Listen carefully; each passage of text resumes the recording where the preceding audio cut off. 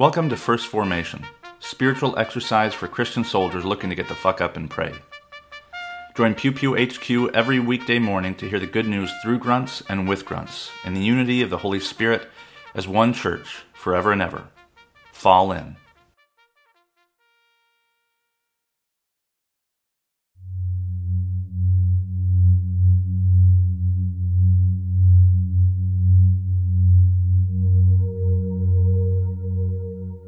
Saint Marcellus the Centurion and Martyr, from Butler's Lives of the Saints.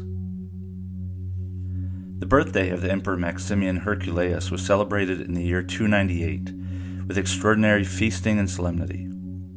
Pompous sacrifices to the Roman gods made a considerable part of this solemnity. Marcellus, a Christian centurion or captain of the legion of Trajan, then posted in Spain, not to defile himself with taking part in those impious abominations, cast away his military belt at the head of his company, declaring aloud that he was a soldier of Jesus Christ, the eternal King. He also threw down his arms and the vine branch, which was the mark of his post as centurion. For the Roman officers were forbid to strike a soldier with any instrument except a vine branch, which the centurions usually carried in their hands. The soldiers informed Anastasius Fortunatus, prefect of the legion, by whose order Marcellus was committed to prison. When the festival was over, this judge ordered Marcellus to be brought before him, and asked him what he meant by his late proceedings. Marcellus said, "When you celebrated the emperor's festival on the 12th before the calends of August, the day on which Maximian had been declared Caesar, I said aloud that I was a Christian, and could serve no other than Jesus Christ, the Son of God." Fortunatus told him that it was not in his power to connive at his rashness, and that he was obliged to lay his case before the Emperor Maximian and Constantius Caesar. Spain was immediately subject to Constantius, who was at the time Caesar, and most favorable to the Christians. But Marcellus was sent under a strong guard to Aurelian Agricolas, vicar to the prefect of the Praetorium, who was then at Tangier in Africa.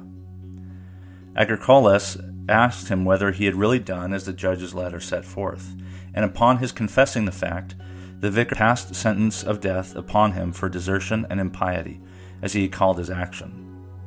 St. Marcellus was forthwith led to execution and beheaded on the 30th of October.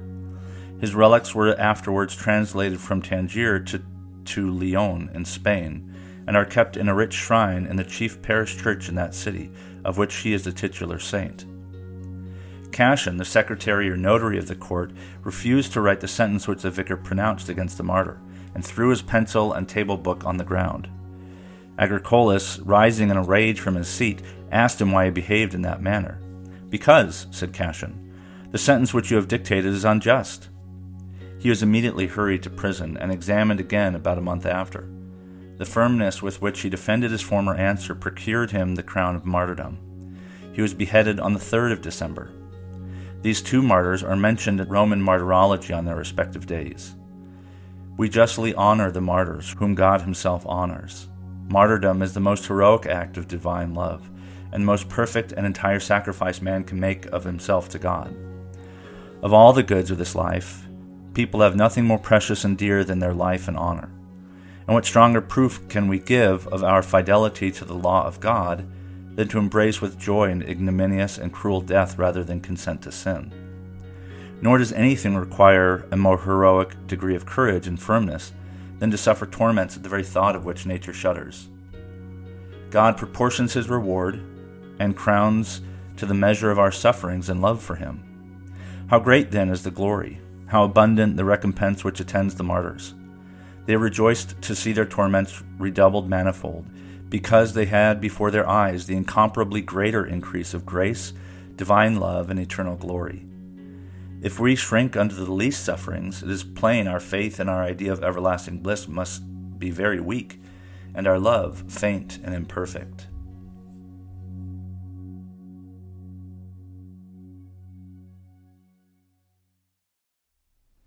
Good morning, and welcome to the feast day of St. Marcellus of Tangier. This is Brother Logan Isaac broadcasting from Albany, Oregon. The text you've heard me read is from Alban Butler's Lives of the Saints, and Butler is one of the main hagiographers that I turn to His Lives of the Saints was published in English in 1866 by, I want to say, Albert Caxton. And Marcellus is one of two soldier stories that occur very close together in the 290s.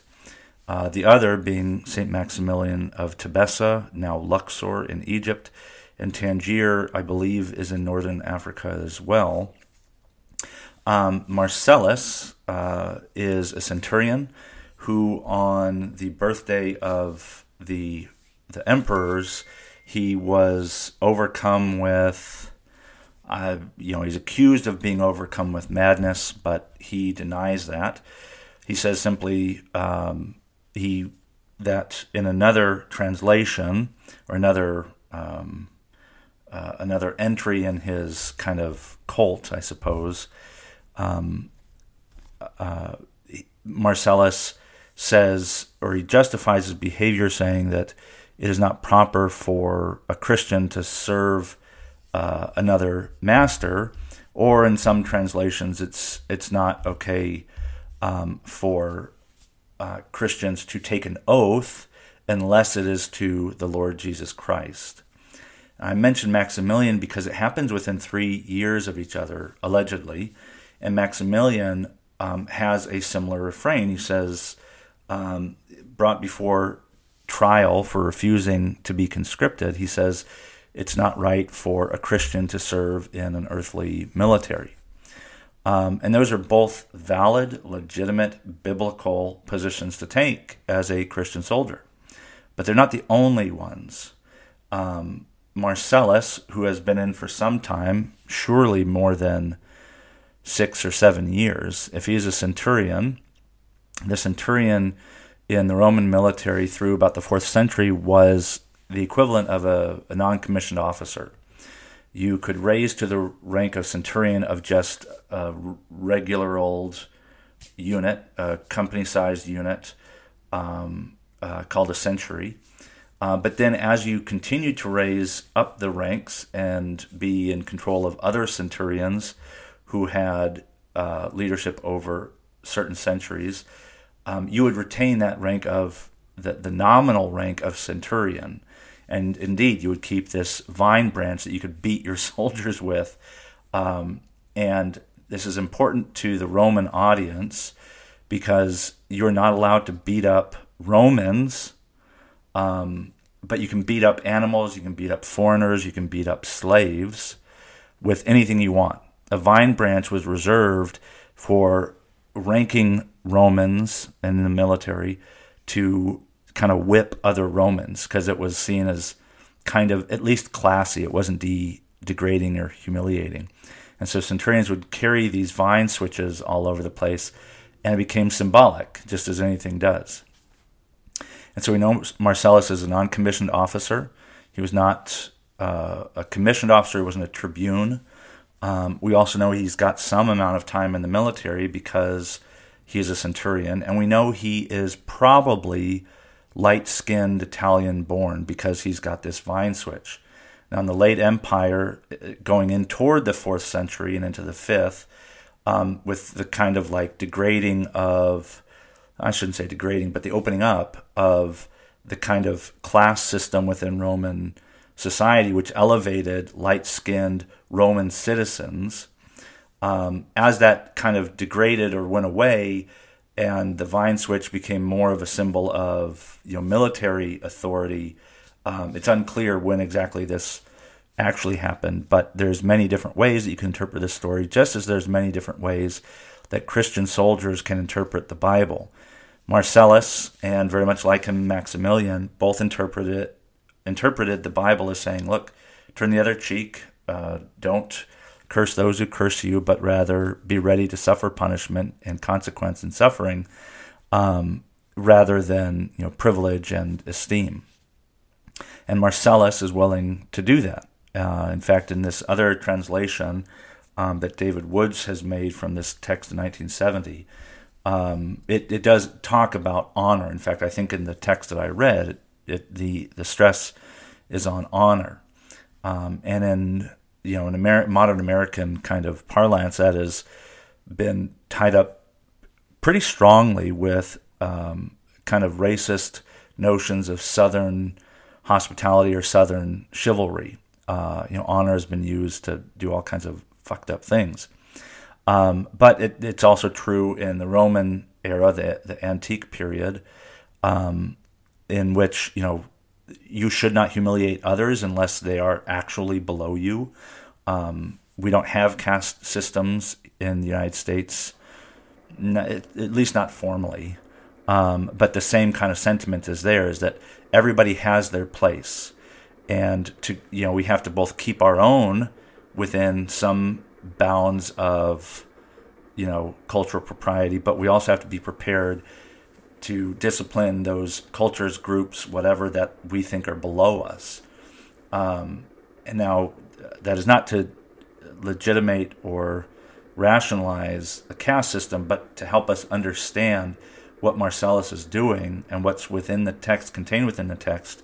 I think it's important to point out the context within which they are operating. And I mentioned Maximilian as well, because in the 290s is shortly after Diocletian takes power, and he leads the first full and formal martyrdom or persecution of Christians. And it almost always has to do with tribunes and high-ranking NCOs, because they are the ones that the emperor has the most access to, most control over.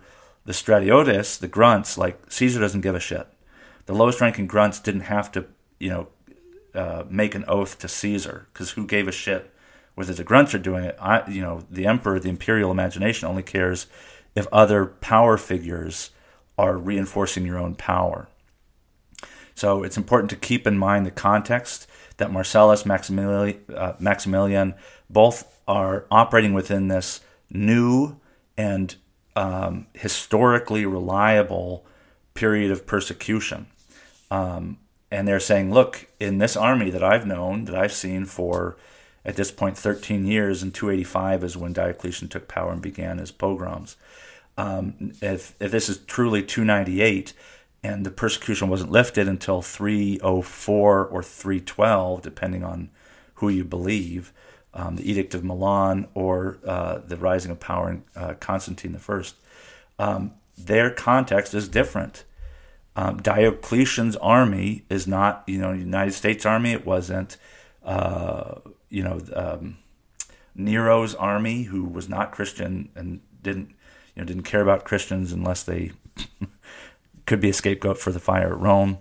And so Marcellus is this really interesting character, not only for his ancient history, but also years and years and years ago, when the University of Notre Dame, a Catholic university in South Bend, Indiana, was looking for relics to put in their main altar, which would eventually become the Basilica of the Sacred Heart. They found these relics in northern Africa, and they brought them back. And they knew the name, but they didn't know anything beyond the name and the church in which he was venerated. And it wasn't until the pacifist John Howard Yoder, who was also a sexual predator, it wasn't until he identified who those remains were that Notre Dame and the surrounding community realized they have a soldier saint under their altar. Which is funny, because Notre Dame puts a lot of effort into ROTC programs, very supportive of the military, didn't ban ROTC programs during Vietnam. And so this duality of patriotism, certainly, which can be easily corrupted. I think Notre Dame's is God and country. Notre Dame's motto is God and country, God, country, family, I think. And we don't always believe if other Christians really possess the kind of guardrails for nationalism, religious nationalism, that we would like to. But to have this soldier saint who was martyred by his own government in 295 hopefully preserve some guardrails there. The Catholic Peace Fellowship, which was very strong in the 2000s and into the 2010s, for many years would hold a pilgrimage to the altar of the Basilica of the Sacred Heart and expose the relics for everybody, for pilgrims to see. And they would recite this play of Marcellus's feast day based on another passion, and they would have a lecture or an event remembering the saint and remembering the the anti-imperial certainly, kind of viewpoints of Marcellus, and telling Notre Dame and the wider Catholic American community, look, these stories are formative. These are the stories that are supposed to shape us, that we mustn't forget to keep those guardrails against religious nationalism. We have other saints that recognize the nuance in military service, and Marcellus, I would argue, is one of them if he had served for so long before he finally came to the point where he said, I'm not going to swear an oath unless it's to Jesus. And so Marcellus is this reminder as one of many military martyrs who was killed by his own government. It's a reminder to us that the nations of the world are fleeting, and to not put all of our eggs in one basket and think that our country is really God's first and foremost or perhaps only avenue of action in a fallen human world, because it's not true. God does not restrict God's self to one nation. The Israelites, I think, included, because to be a goyim, to be a Gentile, was to be one of the nations. And so it's important on Marcellus's feast day to remember the prophetic witness that the church has maintained against extremism and religious nationalism, but rather to keep those guardrails up and to only allow our loyalty to be given over to the authorities of the world insofar as they honor, glorify God and the order, the just and peaceful order that God instilled in creation at the beginning.